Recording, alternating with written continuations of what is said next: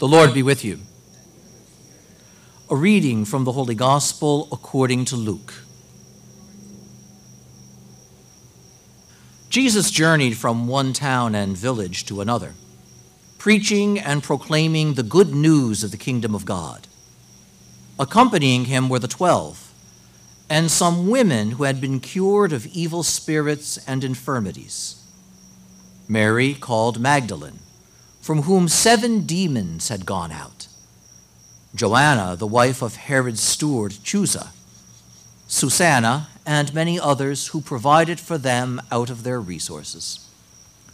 The Gospel of the Lord. Right as I was beginning to proclaim the gospel, this guy right here did something. I was watching, I saw you do it. Well, you're not in trouble, don't worry about it. You took your hand and you touched your forehead, and then you continued marking yourself. Why did you do that? What? Yep, why did you make the cross on your forehead? For Jesus? Oh. You weren't expecting me to put you on the spot, were you? And you know what everybody else is thinking? They're glad I'm talking to you and not them. Sometimes we do things in the church and we're taught to do them, but we don't always understand why. And I'll let you in on a secret. I could probably ask a lot of these other folks over there, the grown-ups, about why they touch their head, and they wouldn't be able to tell me either. These gestures that we do in church are important, so let's get at it this way. Has anybody here, maybe once in a while, ever had trouble paying attention? You know, I love the kids because they're honest. You notice the adults don't put their hands up and they're just as bad? Okay, put your hands down. Has anybody here ever been distracted? Has anybody here ever listened to somebody talking to you and then forgot what they said right afterwards? Good, because every now and then at Mass we build in a certain amount of honesty. That's who we are. Our minds wander, we're easily distracted, and oftentimes, even when we think we're paying attention, we forget what was said to us right away. Because paying attention is not easy, is it? And, you know, whether it's in school or whether it's at home and mom and dad say, "How many times do I have to tell you?" And as far as we're concerned, this was the first time. Listening and paying attention is hard, and we need help.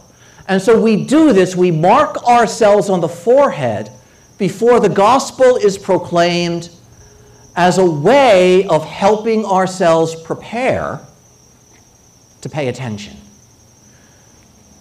And so we ask the Lord for the gift of being able to remember His word. May your word stay on my mind. It's a prayer. We do it so quickly sometimes that we don't even think about it. But when we do it slowly, what we're doing is we're saying, Jesus has something to say, and I want to give myself a chance to hear what He has to say to me, because it's important. And then, after that, we mark our lips. Has anybody here ever gotten in trouble maybe once or twice for something that we said? Has anybody here ever tried to say the right thing and found yourself saying the wrong thing? Has anybody here, maybe when we're upset, just said something we never should have said in the first place? Does anybody here complain a lot? This isn't confession. You don't have to keep... One of the things that we recognize as well is that it's really easy to say the wrong thing. It's really easy to say the dishonest thing. It's really easy to say the bad thing and the negative thing. That's easy. What's hard is to say the right thing, the good word. And so the next thing we do is we make a sign over our lips, asking the Lord that we can speak rightly, that we can share the good word that he gives us. And then finally, we make a sign, a third sign of the cross over the heart. We do all of this before we get to hear the gospel. So that we're clear, the three gestures are a sign of the cross on the forehead, a sign of the cross over the lips, and a sign of the cross over the heart. Being the priest, it's really funny sometimes what I see up here, because every now and then you see somebody who knows I got to do something but isn't sure what, and the hand gestures get pretty incredible. Which is also really cool because it means somebody is trying to get it right, just doesn't know how. So again, it's a sign of the cross on the forehead, and over the lips, and over the heart. Lord, may your word stay on my mind. May your word speak through me. And the big one, may your word change my heart. And that reminds us what the teaching of Jesus is for. We remember it so that we can share it, but also so that it can shape how we live. Then we listen. And what happens there is we recognize that when it comes to our faith and our sacraments, we want to be ready for them, because everything we do, especially at Mass, is for shaping our hearts. And so to help us understand how that works, I've got a couple more questions for our young people. And back when I was growing up, some of the older folks in town used to joke that the really good Catholics are the ones who sit way in the back. So I'm going to come back and talk to some really good Catholics back here. And because you're ducking, of course I've got to come to you. You guys were so not ready for this. No. Okay. I've got two things in my hands. I've got a coffee cup, and I got the chalice. Which is the better thing for me to use at Mass? The chalice? Yeah. Are you sure? Would it be a good idea for me to use a coffee cup? I don't know. You don't know? Okay. What do you think? Would it be a good idea for me to use a coffee cup instead of this? No. No, why not? Because that's what you use in church. Because that's what I use in church. Okay, but... Wait. Huh?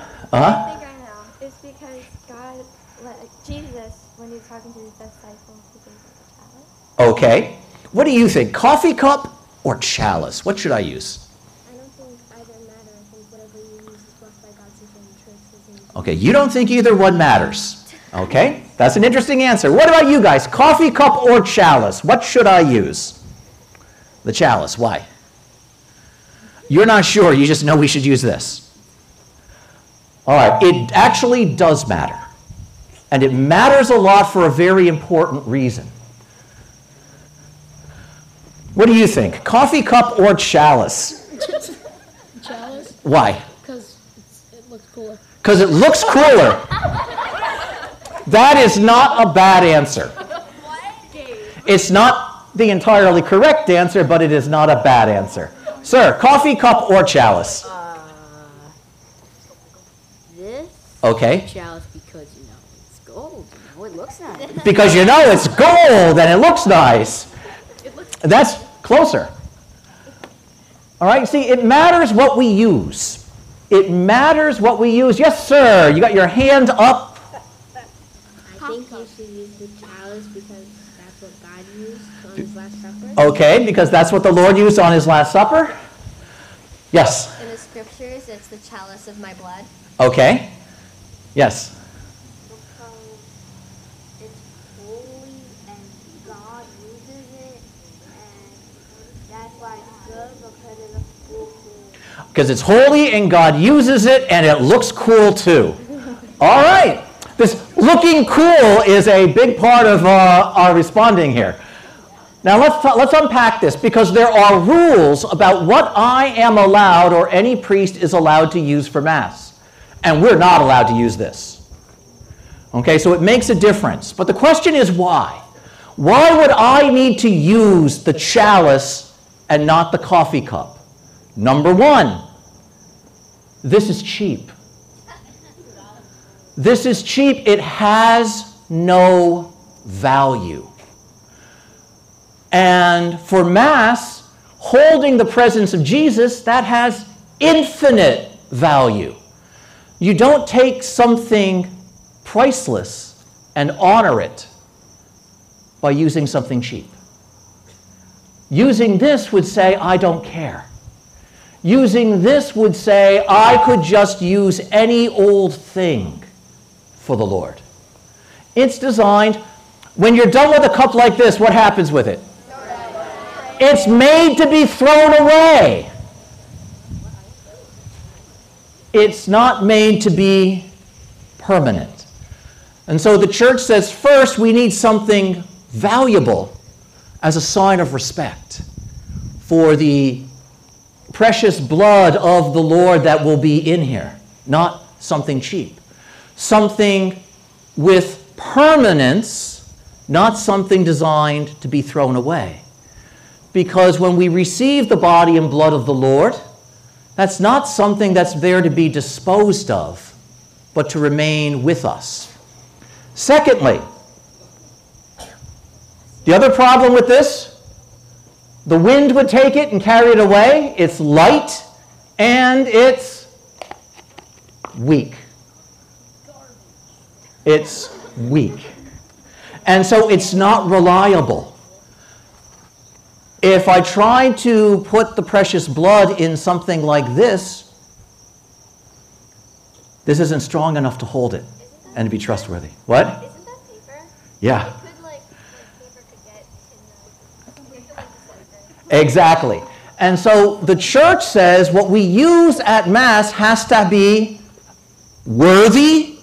It has to be well made, not have some silly made-up design on it.